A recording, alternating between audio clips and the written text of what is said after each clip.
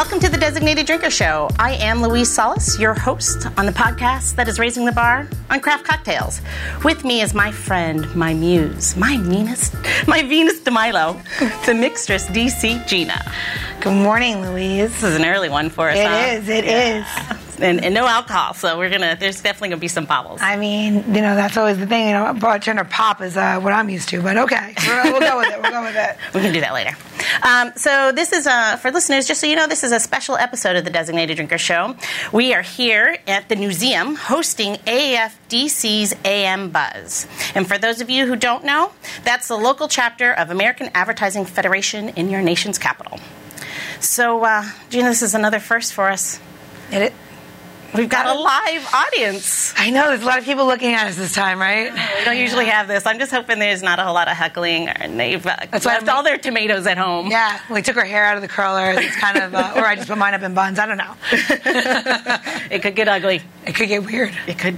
It usually does. Yeah, it does get weird. So it'd be a typical show. Yeah. So why are we hosting this panel for AAF? Because it's going to be all about podcasting, and specifically what marketers need to hear about podcasting. But we're not doing it alone. Oh, no, not alone. We are with, and I'm going to mess up his name, I know it, as if that's any different than any other show. That's every guest. Yeah, I know. Unless your last name is Smith, we nothing. And first name is John. Yeah, John Smith, good, perfect. Anybody else? It's a crapshoot. Yep. So we have, look at the first one, Brendan Monaghan. Yay! At the CEO, and here's where I'm really going to mess it up. Panoply Media? You're so close. Panoply Media? Panoply, you got it. Second time around. Good job. Good job. He's going to be the co-host of the panel as well today, and as well as the designated drinker. Okay. You're wearing two hats. I am. I think I can do it, though. I'm ready? confident. Yeah, you got all kinds of stuff here for me. So we do. Let's do it. Gina always has the best. Yeah. Why not? Let's just jump in really quick. Okay, let's do it. Like a little welcome thing. So normally we make a welcome cocktail. Yeah. It's a little bit of a morning thing. So we're going to actually do a little debunking of the myth of what is hot and trendy right now in juice bars and what you should be drinking and what's your water like. So we have two things, which I love. Alkaline waters, in case everybody has not heard of alkaline waters, they are waters that have a little bit more salt content. Here is myth or fact, is most people don't realize that your water that comes out of the tap has saline in it. So they're only putting the words that it's in there, right? And then the second part is that what's hotter than rosé right now? Pretty much nothing, right? All day rosé. So they're just kind of using the idea, the marketing of it, right? Of calling it basically tap water with a hint of rose petal in it. Those damn marketers. But to do that, right? Of course, right? Were you onto this? Because this is a pretty good thing, I got to be honest. Because this water was like $8. Good Lord. So we have an alkaline water. We have an alkaline water with a little bit of rose petal in it, and then going with the rosé theme. And just so everybody knows, Panasonic actually calls the pink that's on this bottle millennial pink. Wow. So when I was a child, it was called Dusty Rose, and my grandmother had it all over her house. Yeah. Now it's millennial pink, way hotter. Yeah. So my grandmother, coolest person alive, right? Then we have a second thing. We have a charcoal-infused water, and if you guys have been living under a rock, then you haven't seen the charcoals in everything now. Your food. Well, if you were living under a rock, wouldn't your water then come around with charcoal? Yeah, it'd be full circle, actually. You're right. It'd be natural. Yeah. Mother Nature. I mean, those newts, they've been doing it better than everybody, right? So this is your charcoal charged water. So let's do a little side-by-side, and you guys tell me, where are we at? It's obviously which one has charcoal in it. That's so what are we doing here? Am I trying to tell you what I like better? Yeah, I think you tell me. Do we just drink like regular water? Do we go the rosé alkaline water and salt it up? Okay. The rosé alkaline water tastes like it came from my grandmother's bathroom, in that she sprayed her perfume. I can't argue. I think you're onto something there. So the $8 rosé water, maybe not the best idea. No, just spray your grandma's really bad perfume. Now I like this alkaline or the charcoal water. Yeah, it's sweeter than I thought. Yeah. it almost tastes like juice. Like literally, if I close my eyes and like I was expecting. Don't close your eyes; it can get dangerous. Yeah, on this show especially. Exactly. Okay. Now we're not even looped. I think when so what they don't list on these kind of waters, and you have to be really careful when you're drinking all this. Is like everyone's like, oh, it's so good for you, whatever. A lot of times, charcoal doesn't taste really good. Obviously, so they put a lot of sugar inside these waters, and that's every company, and they don't actually have to list it. Really? If it's under. I think it's like 10 grams. You don't actually have to list it. You could actually call it like lightly sweetened, and when it's a water, you don't actually have to list it at all. So careful what you're drinking, because people just chug these and like, oh, it's so good. It's like sweet. Meanwhile, you've had like 60 grams of sugar, and you want to know why you had that charge, because you just ate like 2 cakes. So, you're kind of like, you're like wide awake, and you're like, oh my God, what happened? So, all right. So right now, we think one's sweet and one's grandma's bathroom. Yeah. So that's why I just think sometimes you just drink regular water. I'm just saying, let's go water. Yeah, I think I would. Let's keep sipping it. Are we going to get? Are we going to get like? We're not going to get smarter.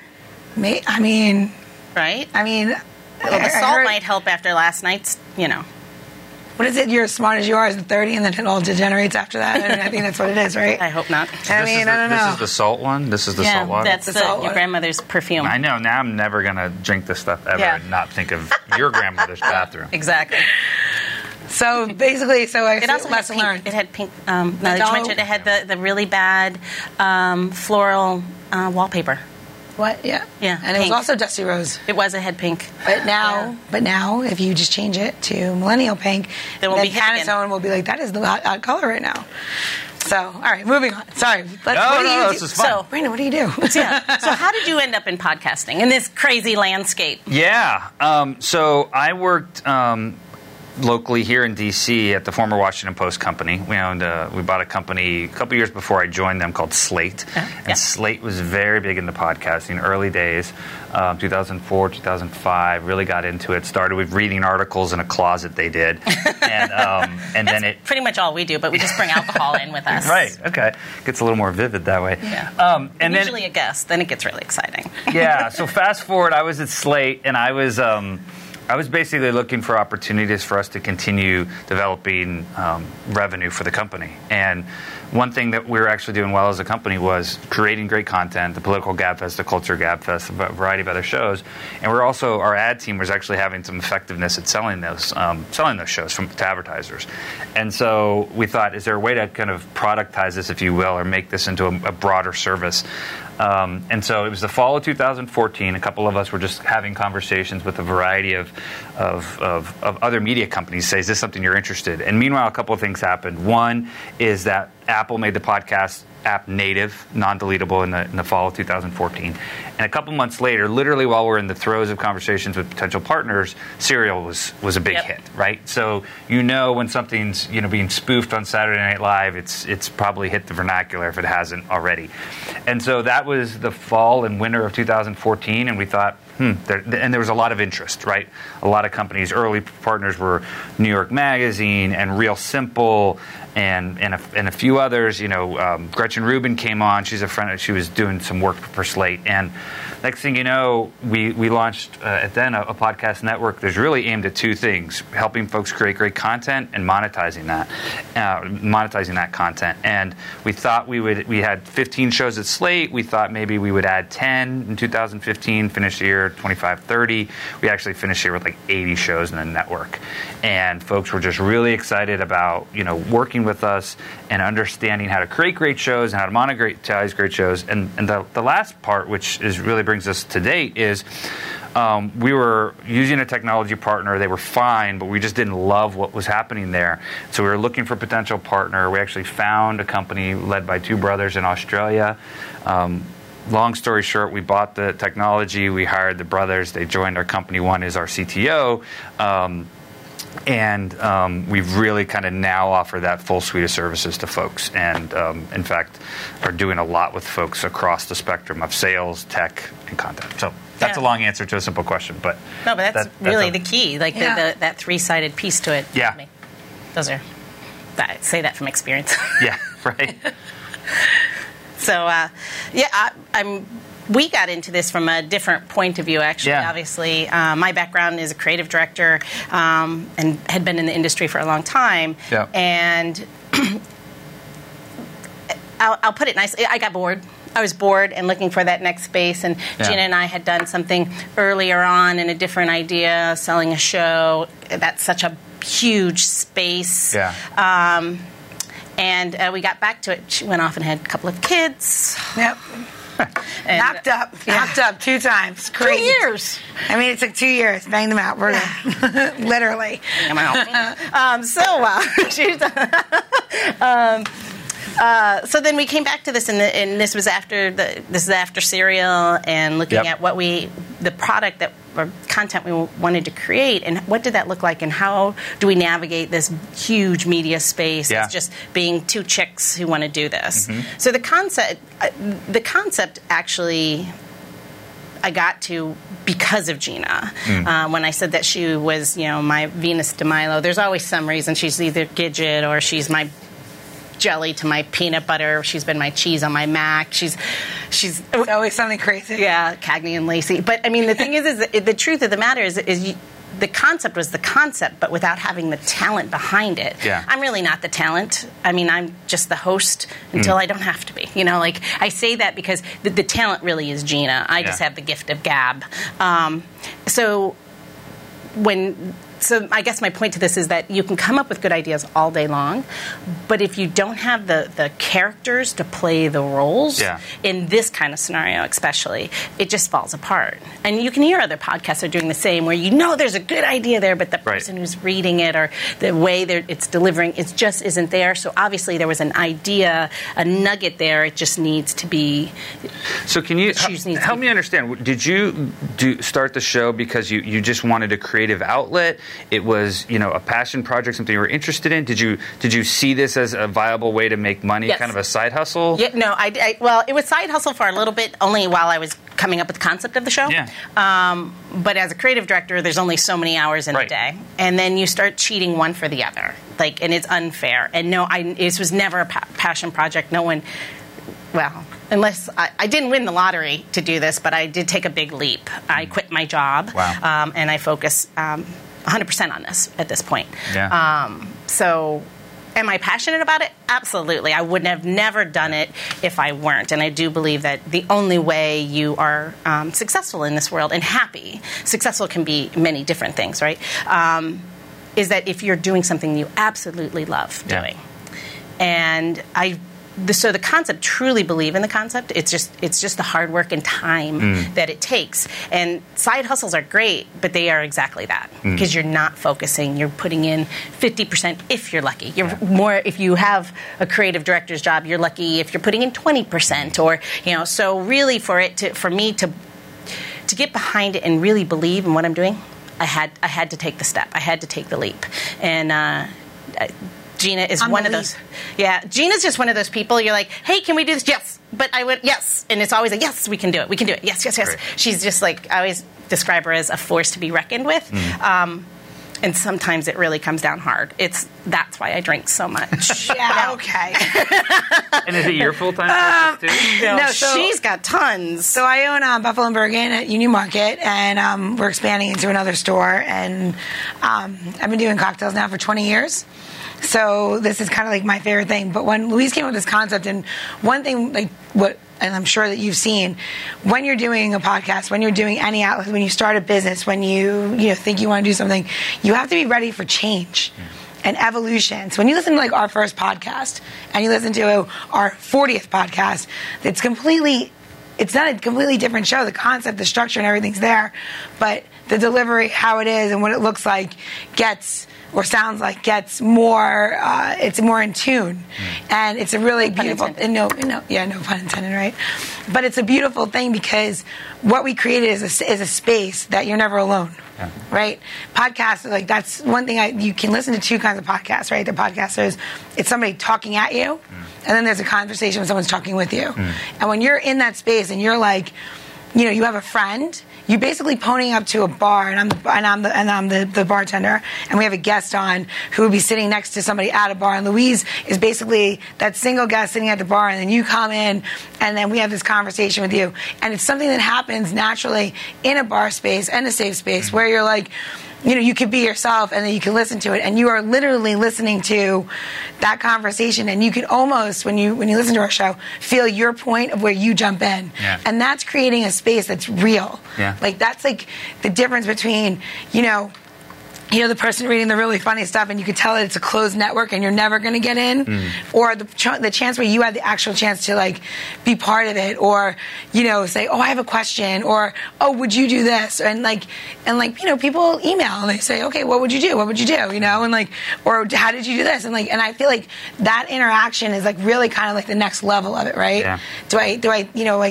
and that's podcasting, that's also live broadcasting at the same time, right? Your radio shows, people call in, right? So this is just a different way of dialing in without like that live interaction, but like you're there. And that's a different space. It's the role that I really play on the show is that, I'll ask Gina, why did you use that glass? Or why would you use rye over, and so that way, hopefully, that the show translates to that where it's relatable. It's funny, you use the word in what you just said, natural, and that's something that, so our chief content officer, Andy Bowers, who really started podcasting at Slate and leads it at Panoply, he tells a story about when they first were launching the Political Gabfest. They had David Plotz, who at the time was the editor of Slate. They had John Dickerson, who you might know now from CBS and Face the Nation, and he was a writer for Slate. And they were sitting in a room, and Emily Bazelon, the three of them were sitting in a room, and at one point, David's phone rings, and it's wife saying, where did you put the broom or whatever? And he's like, honey, I'm on a podcast right now, And they sat there and they thought about it. They're like, oh, we got to cut that out. And then Andy says, actually, let's not. And ever since they did that, it was on one of the first episodes, they realized, like, we're going to create this environment that it feels like it's the fourth person sitting at a table of three. And I think that's a little bit of the vibe that you get from podcasting. It's natural and it's honest. And so I think that's what people have a lot of fun with, and listeners really engage with that.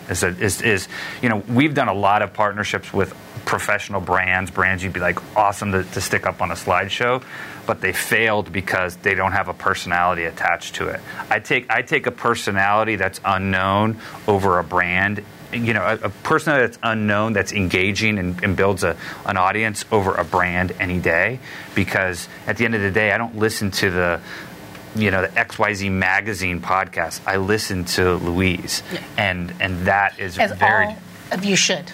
In the room. Go ahead, subscribe right now. That's right. To that point, like when we have had some large brand ambassadors for some spirits, and some global brand ambassadors, and in the world of spirits, they're big names. Now, as a listener, you may or may not know who they are, but the thing is, when they have been on the show, and some of them have been sponsored episodes. We still treat them exactly the same. We talk about their journey and how they got to what they did, to where they are, and the passion behind what they're doing. And the brand, and what I explain is your brand then comes alive because of it, because you're humanizing the brand, because you're telling your personal story. And you so happen to be the brand ambassador of Bacardi or Hendrix or, name many different brands. But it allows for that, for me as a listener, to understand that space. And again, like you said, Jen, invite me into wanting to know more. And then I feel like I know the brand better because I've got a voice, not a face, huh? And it's not always about brand. Like, we've had, like, just really interesting people on.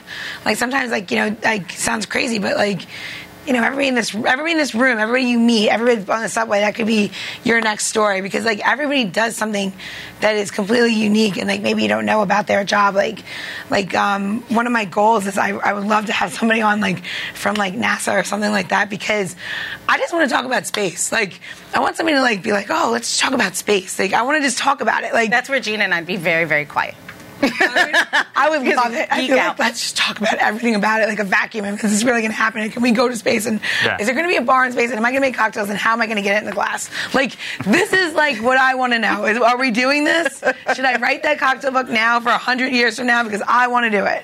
I want that legacy of that. Like, I want to And I love that, but I love the beauty of that. I love meeting you today, right? So I didn't know what you did, but I definitely know what Slate was. Yeah. I mean, I worked in Penn Quarter. I know exactly who Slate was. Yeah.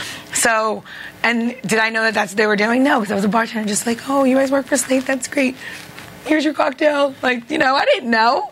And now here we are. I don't think Gina's ever been that nee, though. When I was younger, I was. When I was younger, I wasn't as sure of myself as I am now. I guess you work yourself into a role. Yeah, absolutely. I think there's definitely more of a platform in our business for bartenders and being a woman behind the bar now. And that was I think the leap really happened in 09-ish. So when we talk about organic, and we circle back, how do you organically match brands with podcasts, from marketers, advertising, from an advertising standpoint, because they're paying to be there? How is it that how do you make that match? Yeah. So I mean, a lot of Tinder. that's I don't even know which way you Bumble. So it's interesting because a lot of the ways it's worked in the past is podcasts will ask for surveys, and they'll get self-selected data, and they'll start to build out profiles to say, here's what the podcast looks like. It's 70% female, and it's high net worth. It's whatever. It's this type of content, and it's this type of audience. And in the past, that's a lot of times what we've put in front of marketers. Said, here's they tell us what they're trying to reach, or telling us who they're trying to get to, and then we identify shows that help meet that profile. What's interesting, and one thing we're working on at Panoply, is this concept of actual targeting, right? So in the past, you download a podcast, it goes to your device, and boom, it's just it's kind of a dumb device, as smart as we call it.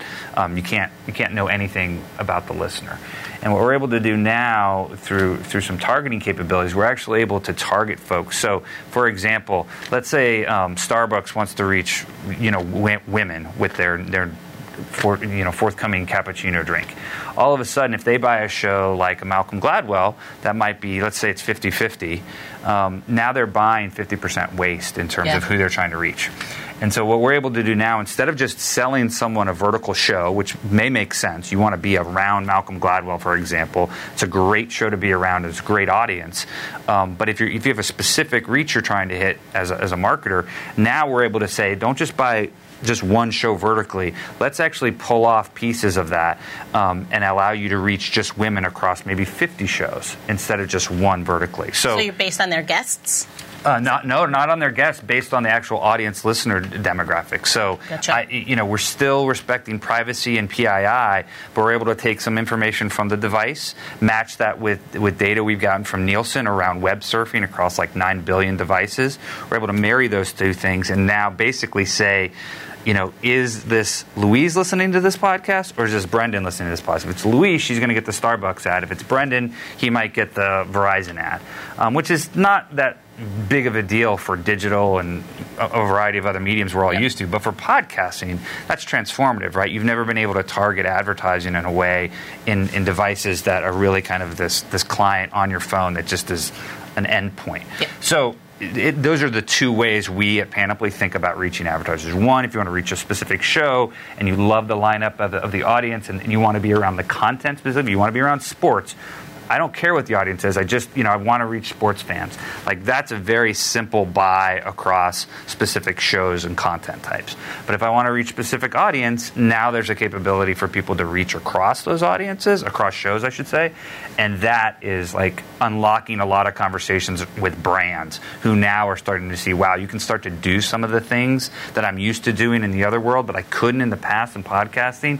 And now that's why you're starting to see the revenue charts kind of go up into the right for podcasting, where in the past it kind of, it was growing, but nominally. So now you're starting to see some inflection because other categories are starting to open up to the opportunities of reaching, shows like yours, and more importantly, audiences like yours. Yep. Right? Yep.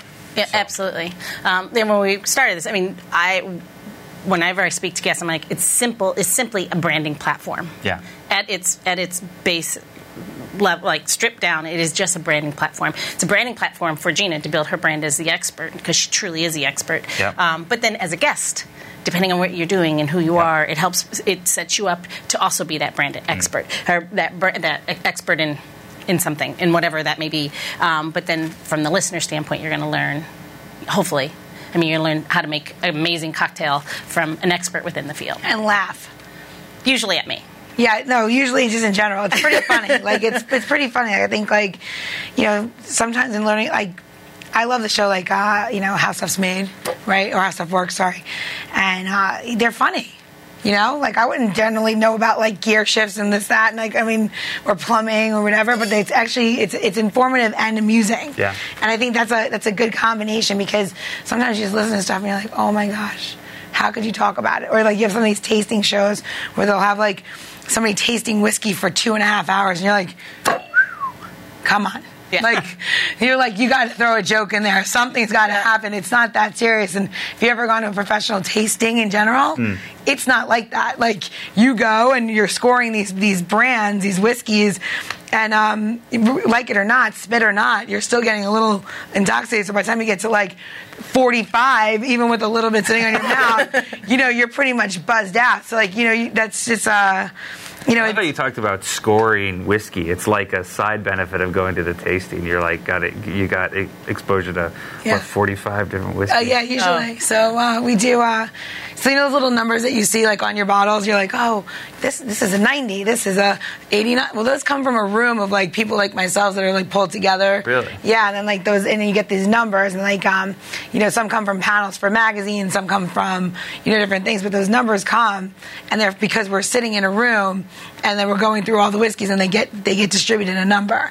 So after a mean, so like you always have Judgy Judgerson is really what. Yeah, but it's true, because like but that's also how the price is regulated. Yeah, because whiskey in general costs a certain amount of money, right? Just in general.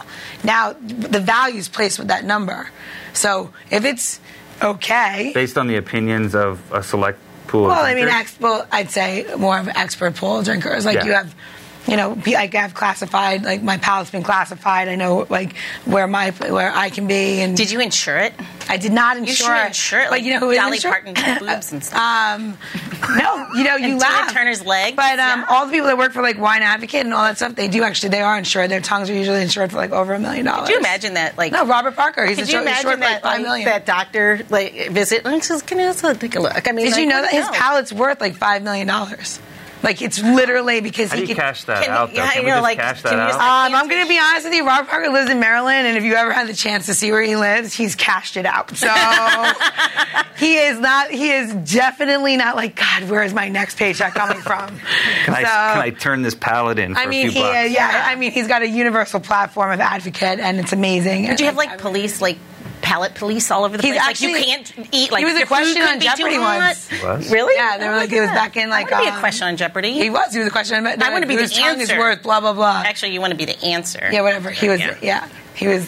Yeah, he was. Whatever. What is Robert Parker was the answer. Whatever. So, sorry. What do you have over there? You want a drink? Let's do it. All right, so this morning we're going to go with the theme, right? So we're going to do the buzzworthy. So here's the thing: we put we do alcohol and everything, right? So we're usually buzzed in another way. Yeah, so we're going to do this a different way. So this morning I had my friends mix up a mix of me for turmeric, a little bit of carrot juice, apple.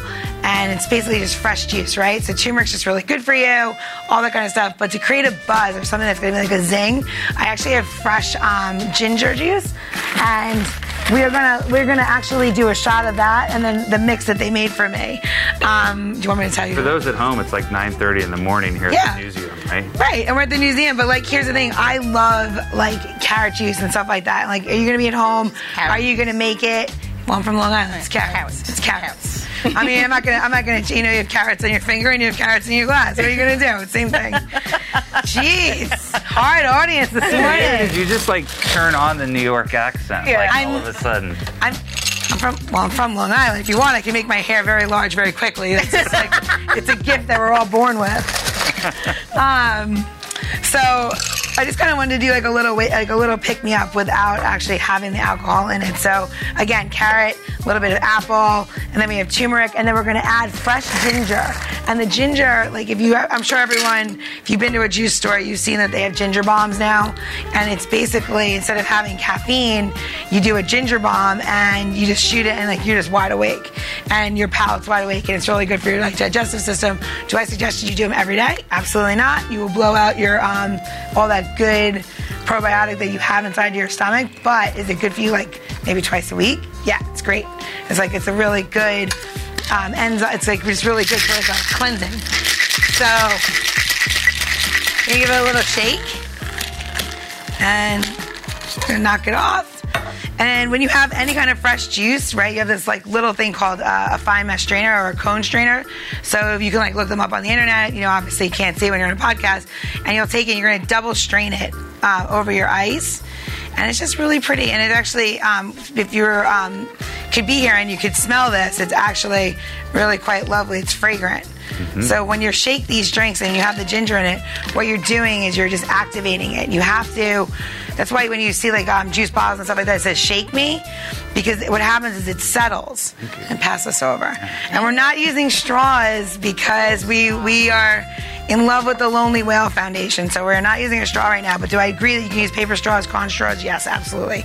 But we don't actually need that this morning. So, and cheers, enjoy. Cheers. I'm gonna make one for myself on the side. So is the ginger the yellow? The ginger is the yellow. So this is Well, that's got a little spicy kick. Oh. Yeah. So here's the, so let's talk about a cocktail in general. So everybody knows, I don't know if everybody knows this. Cocktails were invented or were made with a little bit of sugar, juice, to be served in the morning hours, right? And you'd have a little hit of alcohol in it. Born in the wrong You would not century. drink in cocktails prior to Prohibition in this country. You would never have a cocktail past noon, right? You'd have them in the morning, you'd go to work, you'd have a little pick-me-up, you'd go to work. In the evenings, you would drink wine, port, different, spirits or straight spirit, right? It wasn't until after Prohibition and everybody came back to this country, all the bartenders came back to this country, that cocktails flipped the script and they started giving you sugary drinks at night. So if you ever notice, when you drink the really sugary drinks at night, you get that little bit of you get a bellyache, you don't feel great in the morning. It's because you're that's too much sugar at night, right? So but when you're on vacation, miraculously you could have so many pina coladas and you're totally fine all day, right? It's because your body can tolerate the sugar in the morning hours early, and then later on you can't do it. So remember how I said I had a concept that was based on somebody else's talent? I am smarter than I look, I promise. She's not just looks, everybody, not just looks. So much more. So one question, and I know we're getting a little close here on time, but answer me this. Yeah. Tell me what's the benefits, and you hear about subscription platforms, and this is honestly, this is me asking because I have a podcast question, actually. To monetize it, with revenues, typical, and because of my background, I understand advertising revenues. How you get there, I don't, but I get the basic idea. But the subscription part, what the platforms now that you hear, do you see the numbers in that? Do you see is it working? Do subscriptions work? Are you talking about paid subscriptions? Yes, I'm sorry. Yeah, so it's early. It's a mix. I think the challenge with podcasting in general is a lot of forms of digital media, folks got used to being free and ad supported. And so, I think, so I'll give you an example. At Slate, what Slate did was they took their model and said, hey, you know what, we have really avid podcast listeners. It's our stickiest audience. They come to live events, they pay real money for tickets and shows and all that. So what we're going to do is we're going to create a membership program, but we're going to make our podcast the center of that. And what we're going to do is we're going to allow folks to, they'll pay their monthly subscription, and in exchange they'll get extra segments. So on Political Gabfest, for example, they do 3 segments. For Slate Plus members, they do a 4th. And then they'll also pull out the advertising for those folks if that's the way that the person wants to consume it. And that has proven really successful for them because it's provided something like an additional dose of something that people are really passionate about. I think in general about subscription products for podcasting, I think the jury's still really far out. You see platforms like Stitcher and Luminaries, a company that just came out and got a lot of funding for that. And I think there's some interesting models there, but I think it's an uphill battle because of where you start in terms of people used to getting it for free and getting it used to. Now, if you're really passionate about something, I know some people who are really passionate about certain true crime shows, and if they can get access to... There's a lot of podcasts about true crime shows. Right. And some of them are pretty bad. And some are pretty good, right? Yes, that's true. And so some folks will pay. I know someone on my team who actually paid so they get access to Wondery's, some of their true crime podcasts early because they just couldn't get enough of it fast. But that's really focusing on a passion or a niche. And so I don't think it's at mainstream yet. Will it? I'm not sure. Yeah, it's got to be benefit driven, obviously. There's got to be something. If I'm going to give you $5 for something I typically get free, you got to give me something. Yeah. You're shaking naked, Gina. That's what it is.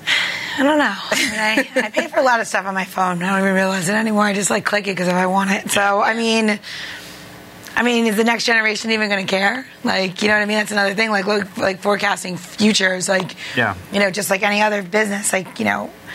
I don't know. It's all about the value. Like you're talking about. What's the value proposition? What's the exchange? What am I paying for? What am I getting in return? Yep. And obviously there are some things people are willing to pay for and support. And that's the other model, right? Is maybe you guys see it and be interested to hear what your thoughts are. But do people, respond to direct response advertisers you have on the show or others because they know it helps support the show that they love and they want it to continue, and they know that's what we hear from particularly independent podcasters, is that people support their advertisers because they realize that's a way to fund the show and keep it going because they love it. And and they'll do things like Patreon and provide money in that way, but we also... I hear them on shows, and I just find it very odd, maybe just because of my age, or I think it's, I guess I don't draw the connection because I see advertisers as advertisers, and you get the gig. Yeah. I mean, you understand it by... for me, it seems like a big leap to think that because I said it. Now, what I think works for us is that because Gina says to use a product. Mm. And it's coming from an expert, not just because it's just coming from a show that they would like. Okay. Yeah, it's more of an endorsement. Wait till I get my sneakers. No, I'm just kidding. Because that's the distinction. Because you need to be well grounded when you shake. Is that what it is? Yeah, I'm gonna be I'm gonna need my own line of sneakers. No, I'm just kidding. I don't think you're gonna get rich doing this. You have to want to do this. You have to want to start this. You have to want to be here. You have to have something to tell somebody, and then you have to be willing to make the sacrifice. I think that's Have we ever talked about the sacrifice that goes into this? No, we didn't. Yeah. It's a sacrifice. Yeah. You have to. That's a lot of time. It's a lot of time. It's a lot of time. But do you find that? So when you talk about products on the show, so there's two schools of thoughts on this, right? Some of the media brands we work with, they've got journalists, and they've got a real strict code of ethics around what they're willing to endorse versus what they're willing to even talk about, or if they can even read an ad, right? Yep. But there's a big distinction between, particularly on the direct response side, between advertisers wanting to actually endorse their product or just talk about the product. And I'm curious, and some will say, I'm not even going to do an ad, and bless them if they've got enough money that they don't need to, they can turn stuff away left and right, but a lot of them don't, where that distinction between an endorsement and just talking about a product. In other words, you mentioned Gina touting a product, but are you only talking about ads that you would actually use and endorse yourself, or will you do ads for stuff you'll just talk about? So that's a two-part question. For us, it is, we will only endorse products that we believe in, only because if we start tarnishing our own brand, then we might as well just close up shop now. Right. We also can't be, Gen X for long, because then we become their show. We have to, because to keep the integrity, and we don't have a lot of it, but what little we have, we've got to keep true to our brand. And that is, if I brought a product to Gina and she's like, Louise, this is absolute shit. No. Yeah. We have to stand behind that, because otherwise... She has. Yeah. Yeah. And I'm like, no. Yeah. So, but that's where I also have to rely on her to know the difference. My job is to do the show. We'll come up with the ideas, keep it going, all the movement, all the production, bring everyone in to make it happen. And hers is to make sure that we stay spot on that we're true to her brand, which means that we're being true to our own brand, that we're not pushing something. But will you guys take advertising from folks that are totally outside of the spirits world? Absolutely. And you'll just, let's say it's a Casper mattress. Will you do that read and it's not an endorsement? Yeah, because what we would do is we would do a read that would bring you back into, that night of having too much. Yep. You know what you need? You need a really good bed. You need to be able to take a good night. You're going to have to sleep that one off. Sleep it off. Yeah, sleep it off. So you could, absolutely, I'm in advertising. All I did was spin shit as a creative director. So it's the same thing. You just use what you know and make it work. Okay. But, it could it be about... obviously there's going to things that make zero sense for us to even touch. Nor Like aquariums? I don't know. Could you then make your own salt water? Well, I just wanted to see how far she can go with this. You could, because you could get a goldfish in your drink, and that's septic clean out. Is it better to clean your glasses with it? I don't know. Maybe we have to work on it. I mean, this is a new game. Facts, we have a new game called Let's See If We Can Stump Louise. Well, I don't even care. We're drinking these juices. You never know what's going to happen afterward. I'm going to spike this. I'm going to spike this. I've decided. Okay, so speaking of this drink, I usually fail at this, and this is really important. I do a little housekeeping. If you wanted Gina's recipe on today's mocktail, you would head over to designateddrinker.show. That's designateddrinker.show. And you'll get all the how-to tips and where to get it and all the other things that Gina provides for us on how to make amazing mocktails and cocktails. Yes. And the other thing you'll be able to do is you head over to our website. We'll make sure that you stay in the know. We'll give you the address to AAFDC.